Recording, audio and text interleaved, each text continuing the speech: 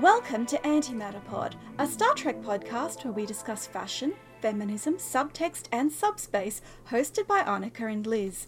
This week we're discussing the Star Trek Discovery 4th season episode, The Galactic Barrier, which ironically came out the day before Sally Kellerman, who starred in Where No Man Has Gone Before, died. Just a fun little coincidence. Fun fact!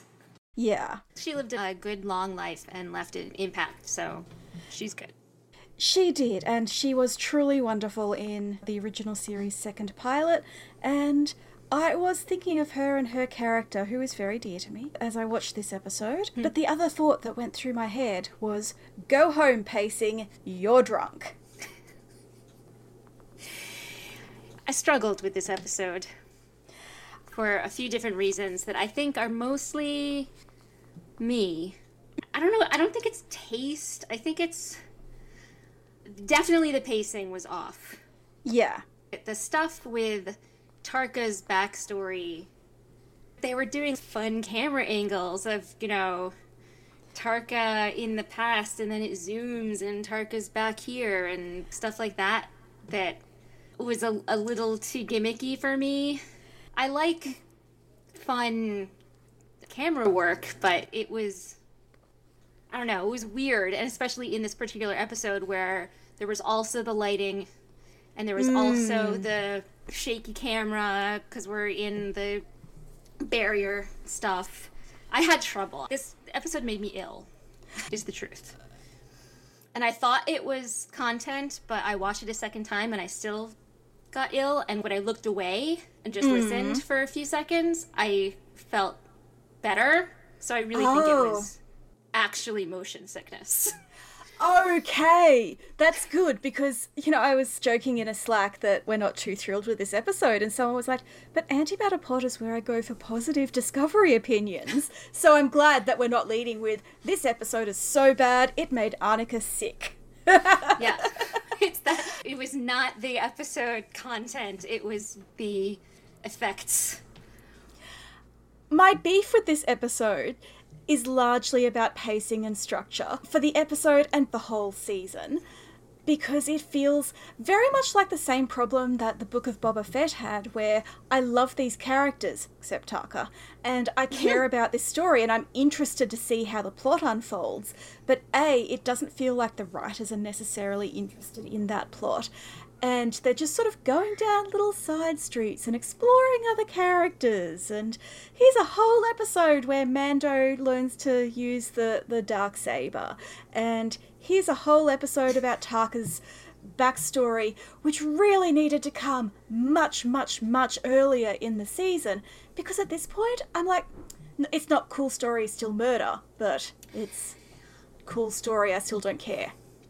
Yeah, and also he told this story in words, so it wasn't a surprise. There was nothing that happened in Tarka's backstory that I hadn't already imagined. There were no revelations. So no.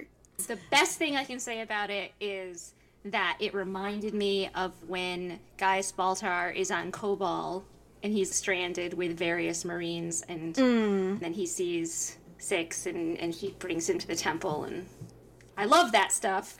Tarka actually has nothing to do with it, so it made me just wish I was watching Battlestar Galactica.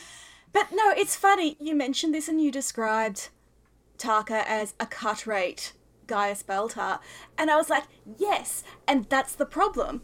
It's partially Sean Doyle is such a solid physical presence. It's why he's so wonderful as the crooked bureaucrat, the guy you overlook until it's almost too late.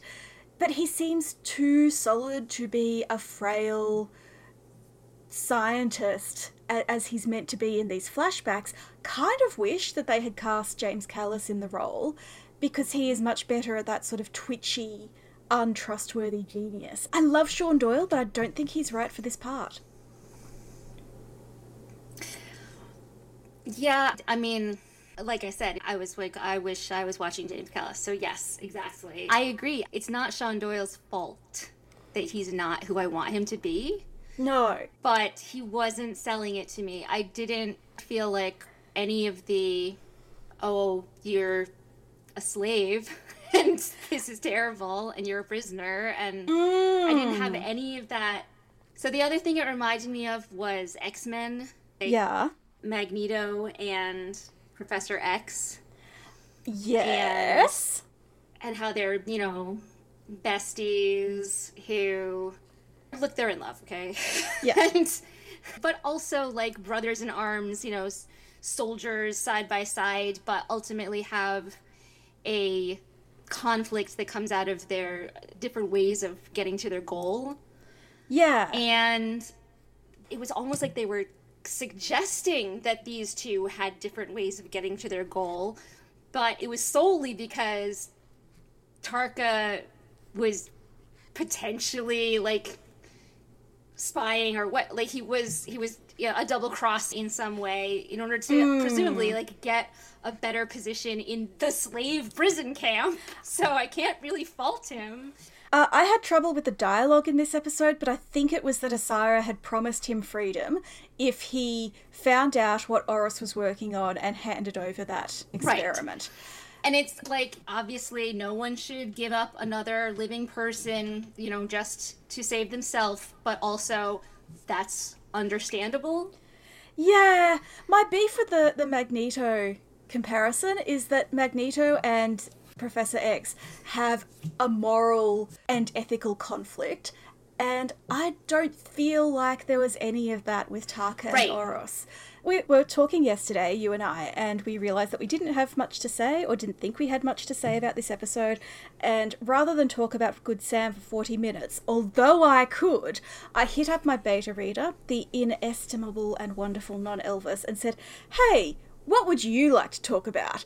And one of the things she said was comparing Tarka and Oros to that relationship you have in college where you're physically close and you're comfortable and you love each other and your relationship has no boundaries and no labels. And so you either grow beyond that or it becomes toxic. And I feel like Tarka and Oros, it ended before it had a chance to go in either direction. So you have these two grown men sort of stuck in a post-adolescent cycle. That's interesting, but I have trouble caring. Where I was going with the X-Men comparison was, first of all, definitely First Class. In my head, I was picturing Michael Fassbender and James McAvoy, but obviously you guys aren't in my head, so you didn't know that. So at the very end of First Class, when they're on the beach and Magneto's, you know, chosen his side, they have this goodbye, and it's very like Band of Brothers. So that's what I was thinking of, because, you know, at the end of this backstory with Oros is also Tarka is holding him, you know, like cradling his broken body.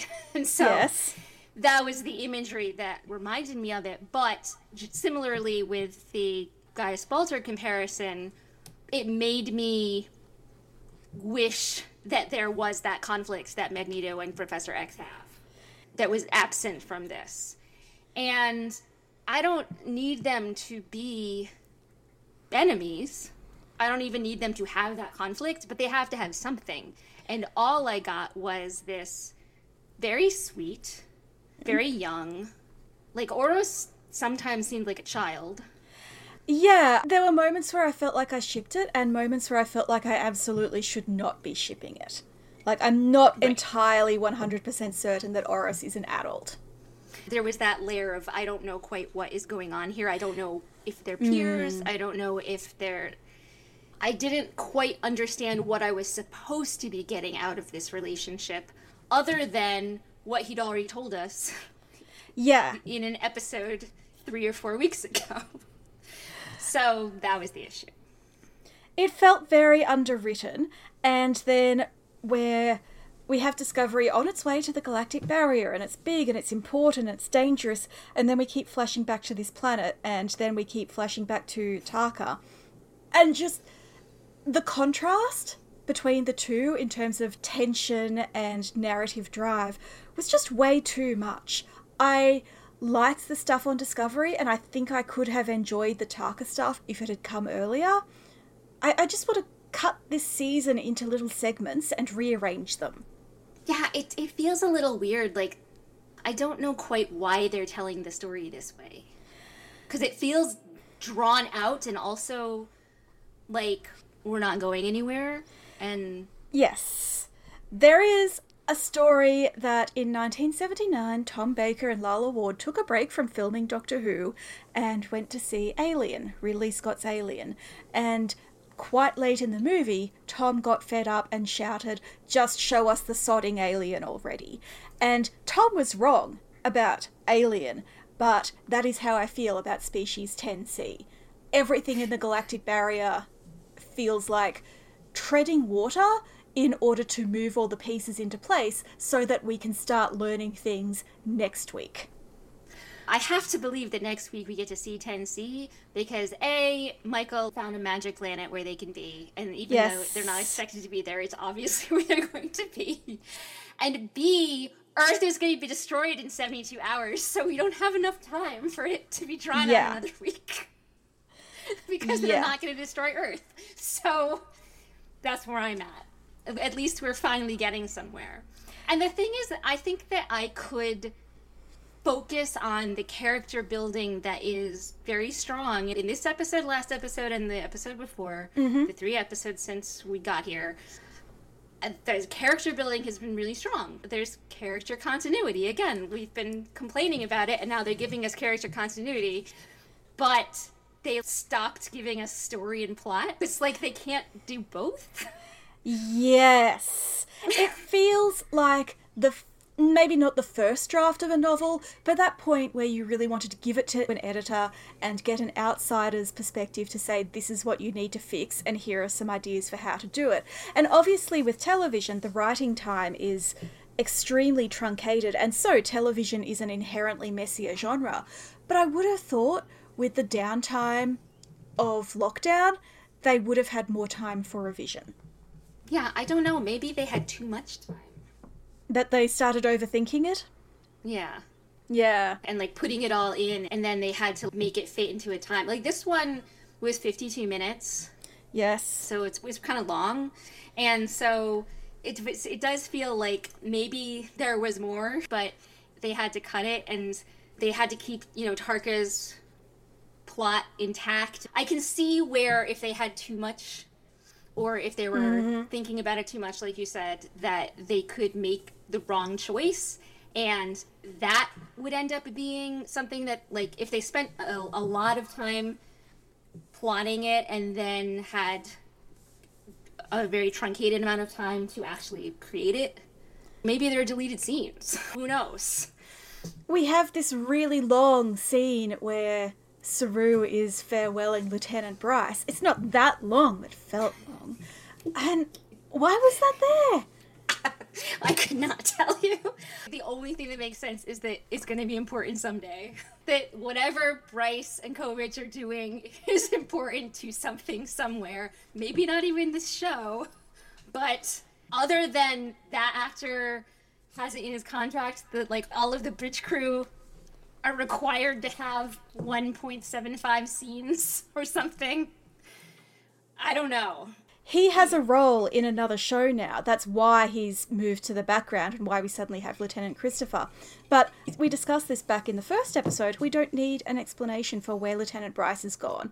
And I realised while I was editing last week that our complaints about the bridge crew are starting to get repetitive, so I don't want to get into that again. I just think you have a very long episode and that could have been cut.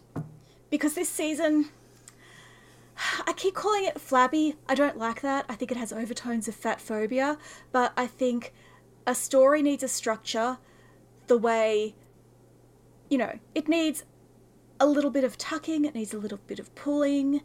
Just, God, my metaphors are actually getting more fat phobic. Well, so Save me. Let's talk about Saru and Tarina. Oh my gosh. I love Saru and Tarina so much. But they also got 3 scenes. And it's a little bit like, why? Because it's another one where it makes sense for this to be a slow burn. Because she's a Vulcan and this is his first real relationship. So it absolutely makes sense for this to take all season long. 2 seasons, in fact. But this particular episode felt really weird. Again, it felt like they were definitely taking the next step in that push and pull, because he did confess his feelings, but at the same time, nothing happens. He and Hugh, I love their scene. It was the same scene as last week. Yes. So why? I do think we saw something new with Saru and Tarina in that at the end, she comes to him for comfort, whereas so far it's mainly been the other way around, and I think that's great, and I think her low-key anxiety and need for support is fantastic. But, yeah, we didn't need the scene... I just feel like their first scene was set up so that it was artificially truncated, so then Saru would have the surprise of finding Tarina on board. That, to me, felt artificial. It could have just been the Vulcan official says to Tarina in front of Saru, actually, you need to go on this trip. And then you do a pan to his surprise scared Yes! Yes. End scene. This is what I mean about needing an editor. None of this is bad. Not even the Tarka stuff is bad. It's just all in the wrong place. While we're on Saru and Tarina and Hugh, I'm going to jump down to my quotation here, insecurity is universal, which is something that Hugh says to Saru. And I think that it is clear in every relationship that was on screen this week, and potentially all of Discovery. Because Rillak was showing her vulnerability to Michael. Yes, yes. And the parental blues of Stamets and Adira were, he basically said, I'm gonna over-dad you because my dad wasn't there for me. So that's like straight up insecurity, daddy issues. And then Tarka and Oros, who, I don't know about Oros because I know nothing about him. I know nothing about him that isn't from what Tarka told me, so who even knows if it's true. But Tarka, I am fully convinced that Oros is actually the only friend he's ever had in his life. And that's why he's so desperate to get back to him. He's the only person that he's ever felt something for, whatever that is. I absolutely agree with that take, but I would also say that Tarka regards Book as a friend, and Book absolutely does not. I don't know. He still seems to be playing Book. I don't want to say preying on Book, but... Despite what I just said, I definitely would not be hugely shocked if Tarka turned out to be a liar and betrayed Book, or was honest all along and betrayed Book.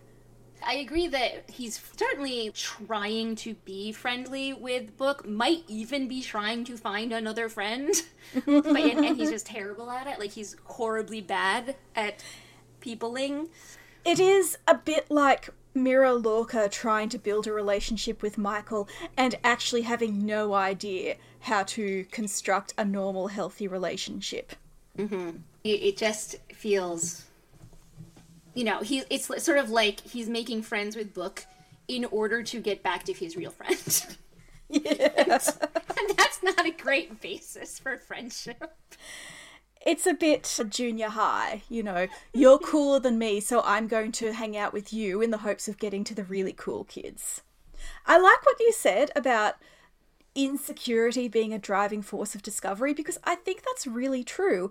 You know, we have the insecurity of serving under a secretive and treasonous captain. We have the insecurity of Michael's position in Starfleet and in her family. And we also have the insecurity of the show dealing with a fan base that's often not acting in good faith and launching a precarious new streaming service. Discovery is a really insecure show, and that's kind of why last year we thought that they had finally figured out the pacing, but it feels more like now they figured out a formula and now they're trying to apply it again, and it's not working this time. And it's not working, yes. Yeah. Yes. Yeah. I really recommend the Trek Core review of this episode, because the reviewer basically says that this is trying to do a season 3 style mystery box and failing. I really like the Trek Core reviews, and I like their comments. Their comments are usually much better and more constructive and less racist than over at Trek Movie. So check that out, because it was a really thoughtful review. And it has the same feeling that I do, which is, Discovery, I love you. You are such a good show, but you could be better. Yes. So my very favourite part of the show was the opening scene with Kovich and his fellow linguistics nerd being extremely geeky about universal translators and unconscious bias. So good. It was great! I love that sort of stuff that's both very true and deconstructing tropes that have been built into Star Trek from the beginning. And it makes me think about the interpretation is different from understanding line in Prodigy, which I think is going to be important for 10C. Not in a literal Murph is species 10C way, but as a theme that carries over. It reminded me of how they still can't communicate with Murph. Yes. Because he communicates on a different level and in a different way. Right. And I just watched a bit of Enterprise, so I was thinking about Hoshi and the creation of the Universal Translator and how much of humanity is changed and its relationship with the universe has changed because this one individual did so much of the foundational translating for Starfleet. I feel like there are linguists out there in the 32nd century writing papers about how Hoshi Sato invented the Federation. because she created the language with which it communicates. The way to really be more than just one culture or one language. Yeah. You can't have a united federation of planets if the planets can't speak to each other. Right, but also an act of translation is an act of alteration. We had the very interesting idea in season 1 that the Universal Translator was regarded by the Klingons of the time as a cultural insult. I just finished reading a really amazing novel called The Yield by Tara June Winch, which is about an Indigenous Australian woman coming home after her grandfather's death. I should say the author is herself Indigenous, and finding that he has created a dictionary of his people's language. And throughout the book, it's broken up into sections with the dictionary itself and musings on how, as I just said, translation is alteration, and to understand a language is to understand a people. So, as much as I think that they're holding off on the 10C thing for stupid reasons, once we get there, I think it's going to be potentially a really interesting and complicated story. Star Trek does arrival, as my flatmate said. Ooh. Before she moaned that it's going to be 4 more episodes before we see 10C. I mean, there's only 3 episodes left, right? That's what I said! And she looked at me, wide-eyed and scared, and said, "But Liz, then there's Picard." The other thing that I really enjoyed about this episode was every single thing with President Rillak. It was great. It was a wonderful bookend the way the season started with Rillak coming and being a presence and something that they didn't want. And they started, partnered at the beginning of this particular journey, and they even discussed that. I love Michael consistently explaining her boundaries. Yes. This has been a theme this season, and I really, really appreciate it. So good job, Michael. I love that all along the way this season we have seen Michael applying the lessons that she learned in previous seasons. And there have been a couple of blips here and there, like Choose to Live and the premiere teaser, but overall, the lessons that Michael has learned have been really consistently applied, and I love that.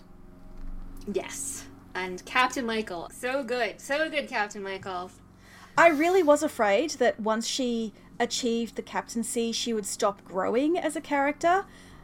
But no, she is consistent but not stagnant, and I love that. And I think we saw that in both her conversations with Rillak about telling the truth about Earth and Navarre, but also in the final scene where she says, "You're my president."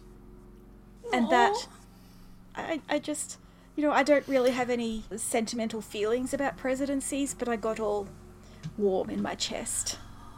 I think in both cases, Michael understands what people need. Yeah. And it goes a little bit back to her cultural anthropology. They have remembered she is a xenoanthropologist. Thank you, guys. She's using her PhD, guys. But I really feel like Michael as captain, Michael as leader, has really been about listening and understanding what the people around her need in order to be the best crew possible. Do they need a rousing speech? Do they need the truth? Do they need a hug? Yeah. Or, in that scene with Rilek, she understood that Rilek needed validation. Yes. And Rilek's need for validation doesn't weaken her. It doesn't make her a bad leader. It just means that she needed Michael's outside perspective. And I think that's great. I think this show is ultimately so respectful of both women and their positions, their strengths and their weaknesses, and their regard for each other. So I have a bullet point here that I added, Michael's anger. Ah. Because that was, I think, my favorite part of the episode. Was Michael giving bullet points of what she's angry about. Because she has a lot to be angry about. She does. And I think she's very restrained in how she expresses it. Certainly, I was surprised to learn that she is carrying this with her, but she's Michael. She chooses very carefully what emotions she expresses and what she keeps to herself. And this is one of those cases where I think she has looked at her crew and decided they don't need her anger. And I want to go, hey, Michael, it's okay to let this out. It's okay to have this feeling. But I kind of think she knows that. She's doing the Vulcan thing of going, I am feeling this emotion. I am feeling this emotion because of this, this, and this. And it is not going to be a driving force, but I acknowledge that it's there. And I love the way Soneqa's voice broke ever so subtly when she says she's angry at Book. So that is the moment that really drove it home for me, because it reminded me of my favorite Sarek moment in season 2 when his voice breaks when he's saying he would lose both of his children. Yes. And that's why he's being so terrible and why he's lying and bad. And I love Michael as Sarek's daughter as opposed to Spock as Sarek's son. I really, really like the Sarek and Michael relationship. And again, it sort of ties it all in. I absolutely felt like a Vulcan way of dealing with her emotions, even though her emotions are totally human, and she wasn't being a Vulcan. Like, she wasn't saying, I'm gonna Vulcan this. No, she was just being Michael about it. And while I loved it and I really appreciated it, because the entire episode, exactly like last episode, I just kept wanting someone to scream and yell and have a tantrum. And this is another thing that it's just me, because people don't do that in Starfleet, which is why I could never be in Starfleet, because I just really can't take constant restraint. It's so hard. It's hard for me to put myself in a place of I'm supposed to worry about Earth blowing up in 72 hours without anyone reacting in a loud way. Because they were powerful. Michael's anger was very powerful. Rilek's sadness was very powerful. Her voice broke too when she was talking about her people back home. And also when they did make the announcement to the whole crew, they panned to Detmer. And she looked... In that moment, I was like, man, this is like in the pilot when we lose Georgiou and when everything's blowing up. And Detmer's been there for the whole thing, and she had her depression arc last season. And so it just really felt like they panned to her last on purpose, because they were saying, remember how much this crew has been through? Yes. Do they really need this?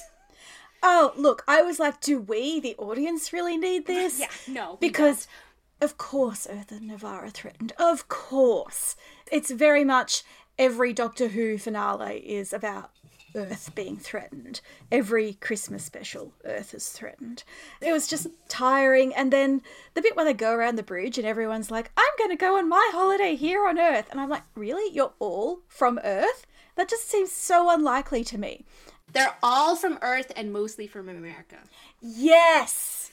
It felt silly to me. Did it have to be Hawaii? Couldn't it have been any other tropical place?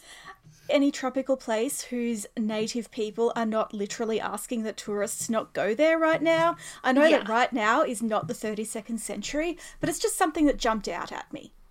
That scene was silly and I didn't like it, but I liked what was around it. The debate between Rillak and Michael about whether to tell people, it did feel like a retread of the Narn-Michael discussion last week, but I don't know, I think it's, again, we could have simply... we didn't need that scene with the crew to show that Michael was right. Michael could have made her argument and Rillak could have accepted it, but the writers don't trust the audience to trust Michael. Probably with good reason, but that means they have to talk down to us with this silly holiday planning scene to show that Michael is right. It was weird. It was such a weird scene. I was like, I guess we are doing this because otherwise I don't know. And it felt a little infantilizing, I guess, which is the same thing that you're saying. Just they don't trust the audience to do it without this, like, slideshow. But specifically because it was like, oh, Christopher's the new guy and so he hasn't been here for all of our other universe ending crises, so we have to distract him with the Alps. It was like skiing. I don't even know. I don't remember what his was. It's silly enough that you think you have to threaten Earth to make the audience care, which is a problem we had back in season 1 with the destruction of Starbase 1 and all that. It's even sillier that you need to persuade the audience who live on Earth to care that Earth is being destroyed. Okay, now I've said that aloud and thought about climate change, maybe we do need to persuade the audience to care that Earth is being destroyed. But... let's talk about something which makes me a lot happier. Okay. Do we think that Rillak and Vance used to be a couple? Yes! Okay. Yes! So, the way he said her name, I had to pause and calm down. I was just blown over by just that one word. Her name in his soft voice. And then after they leave and they disappear and it's just his reflection in the window and he says Godspeed Discovery. I know. So I was like, I can't. This is way too much for me. There was this moment where she looked at him and I was like, oh my god, she loves him and she will never tell him. And then we learn that she has her own partner. And I'm like, okay, so they were a couple once and they have loved each other for years. And now they are happily partnered elsewhere. And they would never betray those relationships. But at the same time, their love endures, even if it is just now platonic. Right. Yes. One of my favorite relationship dynamics is we could be this other thing, but we've chosen to be this thing. And all of the silent negotiation that happens with emotions in those cases. It's sort of the flip side of what we were discussing with Gwyn and Dahl a few weeks ago. That was, we have been friends for years and just realised that we love each other. And this is, we have been in love and now we are friends and we love each other. Yes. Right. And they're both based in that love. Not only are there different kinds of love, obviously, but there's also different ways to love the same person. Yeah. At the same time, I mean. Or separated by time, or at the same time, or both. You don't stop having these feelings, even if they change. No, exactly. I was just so pleased Yeah. It's like, it's amazing how one word can change. I take it back about the anger. That was my favorite part of the episode. Then the anger. And the thing is that there were 20 minutes of Oros and Tarka that I was supposed to have that reaction to, and I didn't. And 5 seconds of Rilek and Vance that just totally sold me. So is this time to mention my fear that now that I love Rilek, she's going to sacrifice herself for Discovery and the Federation? Exactly. I'm a little concerned that they had that whole scene about, you have to support the vice president, whoever that is. And last season it was, I have to support the president, whoever that is, and then it was her. And I'm concerned. I just feel like Discovery has not earned my trust when it comes to older women in positions of power. I mean, they can't kill off Tarina either, right? That can't be where that's going. No, I feel like Rilek is in more danger than Tarina. I don't want anyone to die except Tarka. Tarka's allowed to die. He can sacrifice himself for whatever. But I don't want Rilek to die because she's super interesting and because there's a lot of there. Yeah. And they mentioned her 20 years as an ambassador.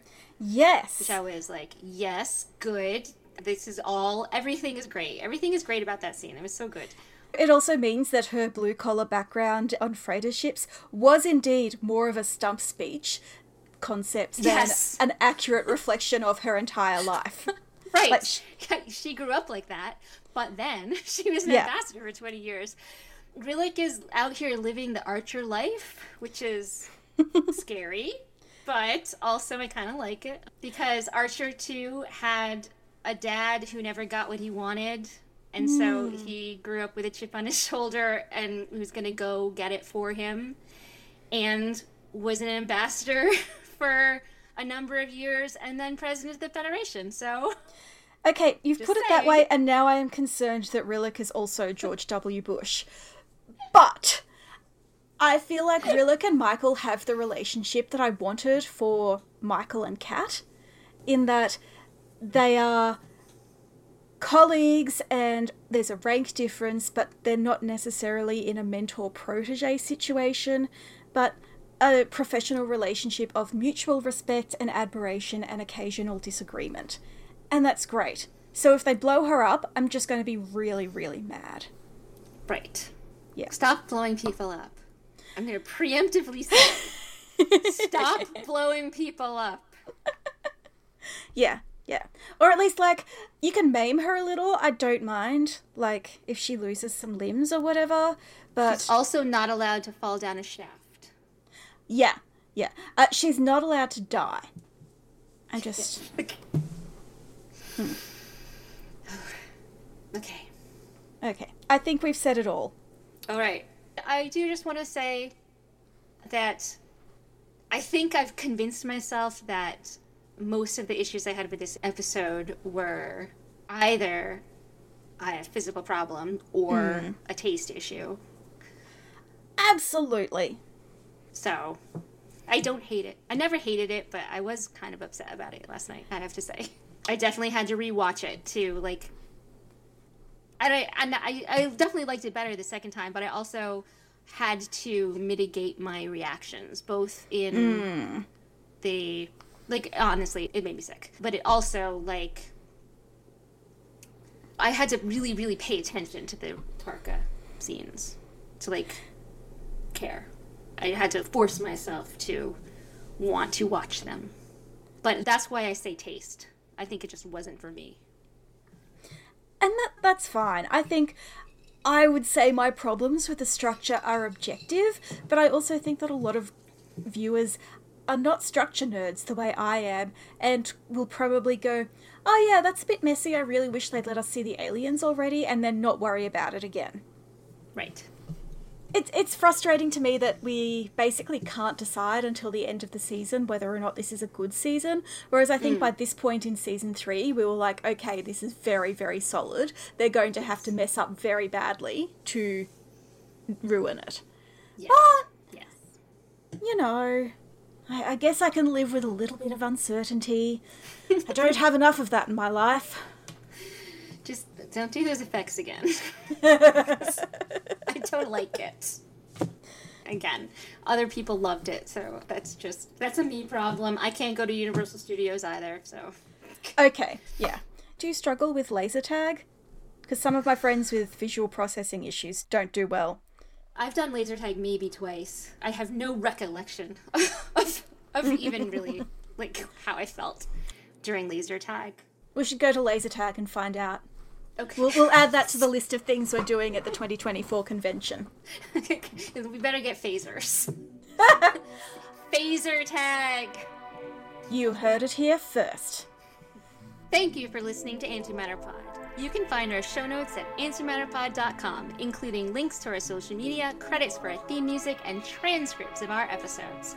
You can also follow us on Twitter, Facebook, and Tumblr, all at Antimatterpod, and write to us at mail@antimatterpod.com. If you like us, please leave a review wherever you consume your podcasts. The more reviews, the easier it is for new listeners to find us. And join us next week where we will be discussing the next episode of Star Trek Discovery, and maybe a little bit more. I am really concerned about my ability to mute all of Picard before. Yeah. I know you want to just pretend Picard isn't happening, but it's already become hard to pretend that Picard isn't happening. So. I saw the sneak peek in the ready room and I was like, oh no, I'm excited. Oh no, screeners are going out and critics are saying it's good. Oh no. We'll see.